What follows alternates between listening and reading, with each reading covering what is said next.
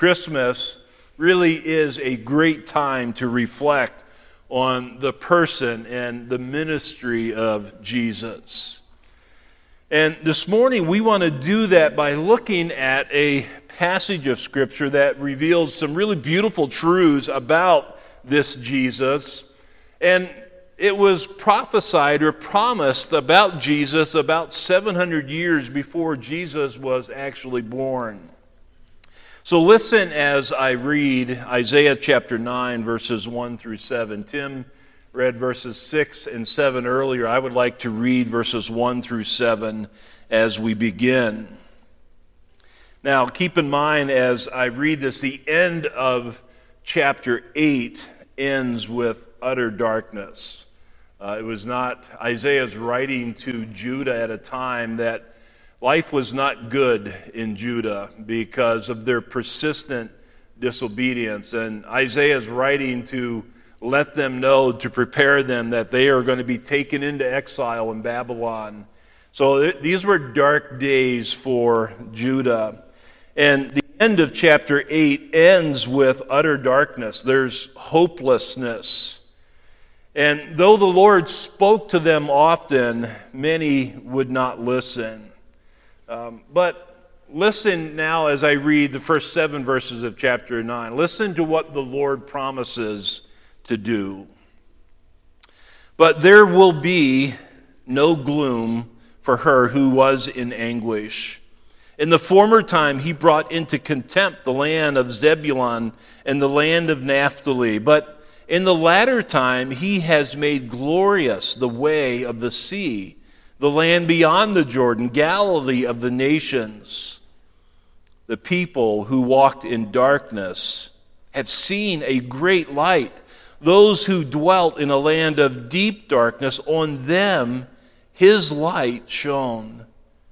You have multiplied the nation. You have increased its joy. They rejoice before you as with joy at the harvest, as they are glad when they divide the spoil. For the yoke of his burden and the staff of his shoulder, the rod of his oppressor, you have broken as on the day of Midian. For every boot of the tramping warrior in battle tumult and every garment rolled in blood will be burned as fuel for the fire. For to us a child is born, to us a son is given, and the government shall be upon his shoulder, and his name shall be called Wonderful Counselor, Mighty God, Everlasting Father, Prince of Peace. Of the increase of his government and of peace, there will be no end. On the throne of David and over his kingdom, to establish it and to uphold it with justice and with righteousness from this time forth and forevermore. The zeal of the Lord of hosts will do this. So God gave a message of hope for his people through the prophet Isaiah. But what exactly did he say? Well, the first thing that we see in verses 1 and 2 is that Jesus is a light for all people, for Jew and for Gentile. Now, what is significant about verse 1 is this. There was gloom in the past, but in the future a light will shine, is what Isaiah prophesies here. This light will honor Galilee of the Gentiles, or the nations, many nations. Zebulun and Naphtali were the first to be overrun by the Assyrians who took Israel captive in the year 721 BC. They are on the west and the north of the Sea of Galilee. And Isaiah indicates here in the Gospel of Matthew, in Matthew chapter 4, verses 12 through 16, affirm that Jesus ministering in this very part of the region made a very important statement that Jesus came as a light not only to the Jews but also to the Gentiles. That is, Jesus is a light for all people. He is a light for you. Also, Jesus is cause for joy, great joy. Verse 3. So many times throughout the Old Testament, only a small remnant enjoyed the blessings of God. But here we are told that the blessings of Jesus will reach a much larger group of people. Many people will have their joy increased because of Jesus. Not just a small few, but many people will have their joy and blessings increase. They rejoice because of Jesus, but notice how. Like people rejoice at harvest, or as men rejoicing when dividing the plunder. When Isaiah refers to people rejoicing at the harvest, he's talking to people who lived off the land, and eating through the winter months was dependent upon a good harvest. And he's speaking to people that are thrilled and exuberant because they won't go hungry because they have received a good harvest. A good harvest means that they'll eat well throughout the winter. That's cause for great rejoicing.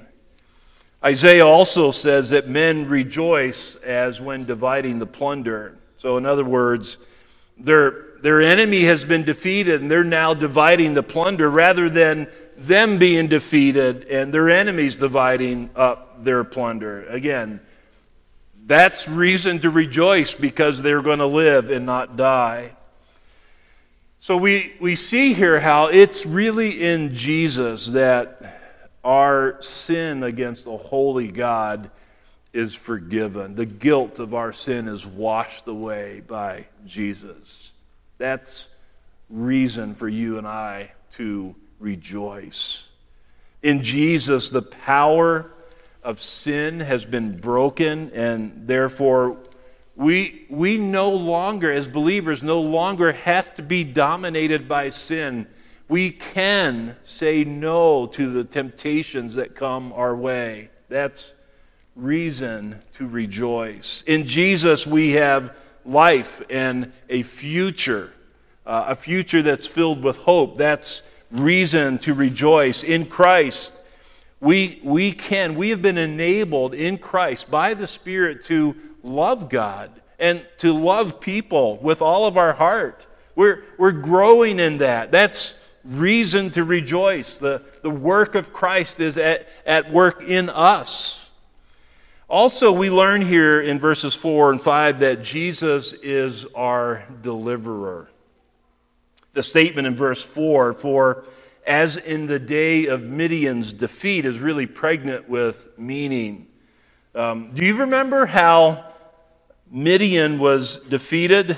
God had sent Gideon to defeat the Midianites. And so Gideon rallied an army of 32,000 people to help with that war. But God whittled down that army to just 300 men. And with those 300 men, not 32,000, but with 300 men, the vast and the fearsome Midianites were defeated. So the question is, why did God do this? He did it to demonstrate that victory comes from God. Folks, our bondage and slavery to sin can only be defeated by Jesus Christ. Answers for the problems that we face in life come from God. He is our deliverer. He calls us. In fact, He commands us to trust Him. To trust Jesus, not man, to trust Him. And then we also see in verses 6 and 7 how Jesus is our King. Verse 6 says, for to us a child is born, to us a son is given, and the government will be on His shoulders. So the use of the term child here indicates that Jesus was born. He was fully man. He was born of the Virgin Mary. The use of the phrase son is given speaks of royalty, indicating that Jesus is from God. He's fully God. And the phrase, the government will be on his shoulders, indicates that he rules. He is the ruler. He's the king. So this baby born some 2,000 years ago that we celebrate at Christmas is no ordinary child.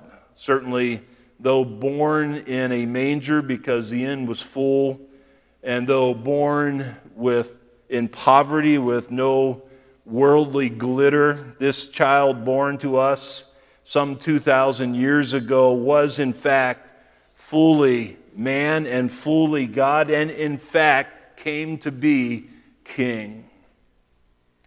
Now, in that time, names that were given to children had meaning. Names were not picked out because they liked the way the name sounded. Names were given to tell us something about the person. And there is much to know about Jesus, and that's why Jesus has been given many names. And we're told here that he shall be called Wonderful Counselor, Mighty God, Everlasting Father, Prince of Peace.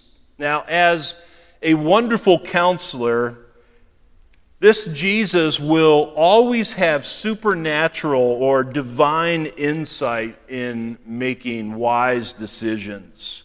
We know that throughout the history of time, many kings, many kingdoms, many nations have been ruined by poor decisions. But with Jesus, he will always operate with complete knowledge and wisdom. He will always know what is very best to do. You and I have every reason to be comforted by this. Jesus knows you better than anyone. He cares for you genuinely. He is wise and compassionate. He's full of wisdom. He's full of compassion for you. He is the perfect balance between grace and truth. He's both of those things. He speaks truth, but he pours out undeserved favor into our lives. When problems come, and if you are anything like me, problems come again and again every day throughout the week, we have every good reason to run to Jesus in faith, to cry out to him, to depend upon him, to trust in him. There is no one who is a better listener, no one who gives a better advice, no one who understands us better. He is the wonderful counselor. That's who we celebrate, the birth of Jesus, the wonderful counselor. He's also the mighty God. It means he will always have the power to do what is best. Our King Jesus will never be in a position where he knows what is best but lacks the power to accomplish it. He will be our defender, and no foe will ever be able to stand against him. We need constant reminder that Jesus is the mighty God. He is all-powerful. He commands the heavenly host, a multitude of angels, to carry out his will. It would be very easy to conclude, if we look just in the world or watch news today, that evil is going to win the day. But we must remember that Jesus is the mighty God. He has a perfect plan for the universe and, in fact, for your individual life. And no one, absolutely no one, can thwart his plan. He is the mighty God. He is also the everlasting Father. You might ask, how can he be the Son and the Father at the same time? We certainly affirm one God made up of three persons, that's the Trinity. But here, everlasting Father really describes the faithful, unchanging, eternal care of Jesus, the kind of care that a loving father gives to his child. Jesus will give fatherly care for his people. Jesus will care for you personally better than anyone else. He is strong. He's tender. Because of the work that he did on the cross to redeem his people, he is safe to approach anytime, anywhere. We can run to him, for he cares for you. I love 1 Peter 5, 6, and 7. It says this: "Humble yourselves, therefore, under the mighty hand of God, so that at the proper time he may exalt you, casting all of your cares upon him because he cares for you." Oftentimes we focus on that last little portion, casting all of your cares on him because he cares for you, and that is a wonderful truth. But that would really be impossible for him to do without the first part of that verse, which describes him as the mighty God.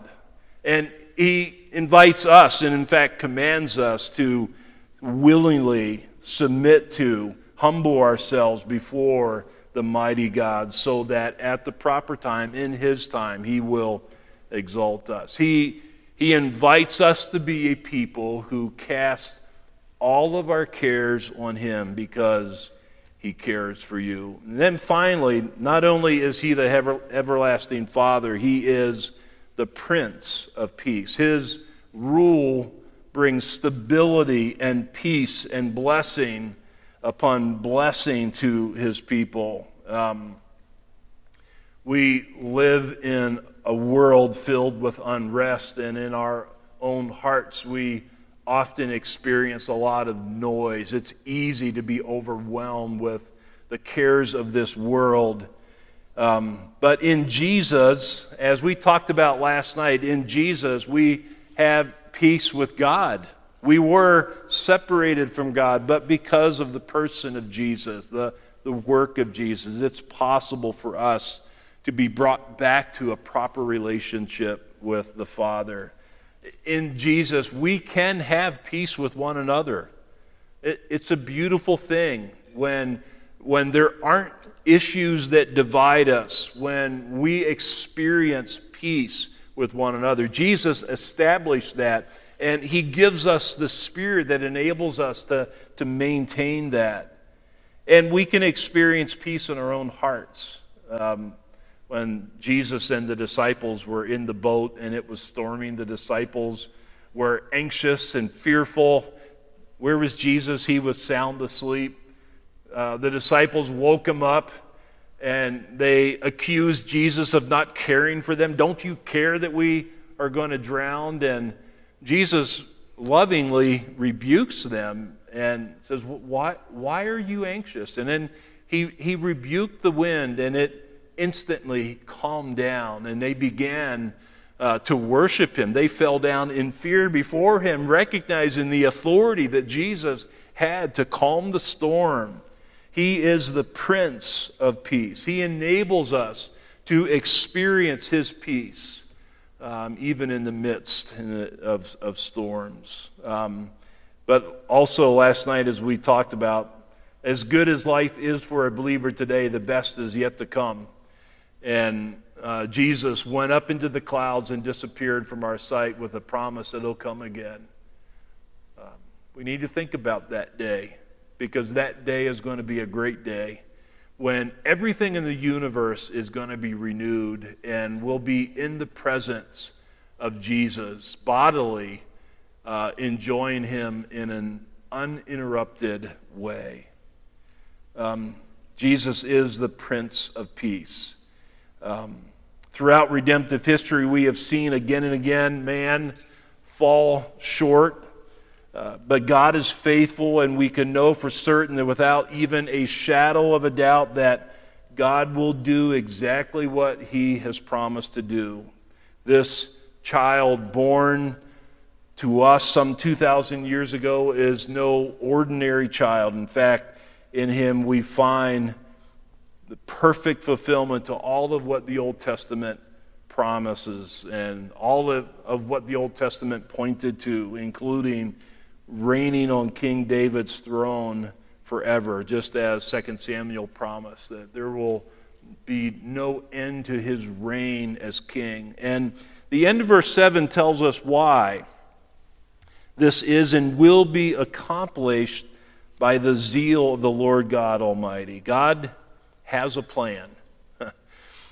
God has the power to carry out that plan. God has the passionate desire to see that plan accomplished perfectly, and he will do this to promote his own glory, and he will do this to demonstrate his love for his people, and nothing, absolutely nothing, will hinder the work that God has promised to do, in fact, will do. And so this morning, my question for you is this: do you see Jesus, the child born in a manger, born to be king? Do you see Jesus be the kind of king who is called a wonderful counselor, a mighty God, an everlasting Father, and the Prince of Peace? He invites us to trust him, to rest in him, to give thanks to him, to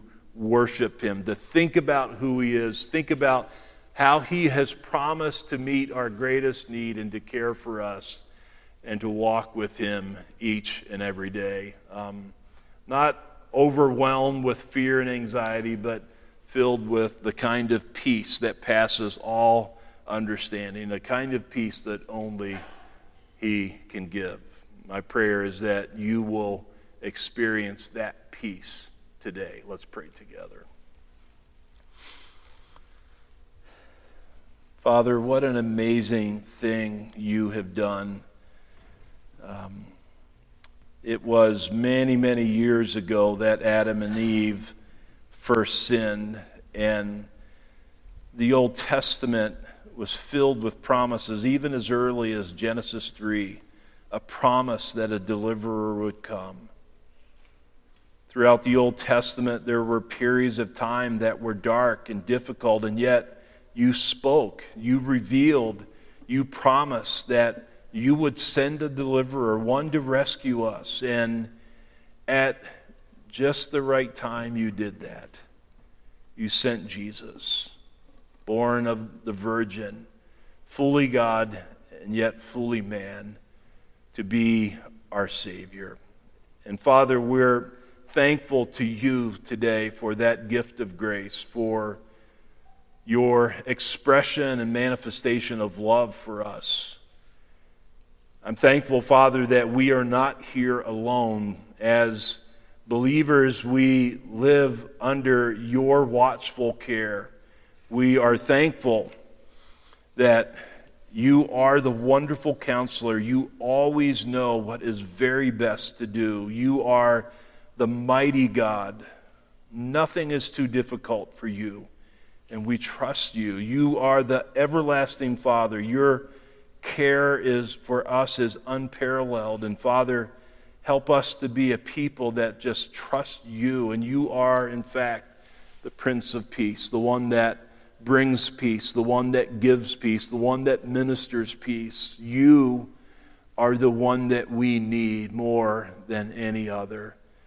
And Father, we're here today with thankful hearts because you have opened up our eyes and you've enabled us to see the gift of your Son and all of the blessings that he gives. Help us, Father, today. Help us each day as we think about the week ahead, the weeks ahead, the years ahead, however much time you give us. Help us to live every day trusting you, comforted by you, given courage by you. Help us, Father, to love you with all of our heart, we pray. In Jesus' name, amen. Well, in response to our God being such a great God in giving us the wonderful gift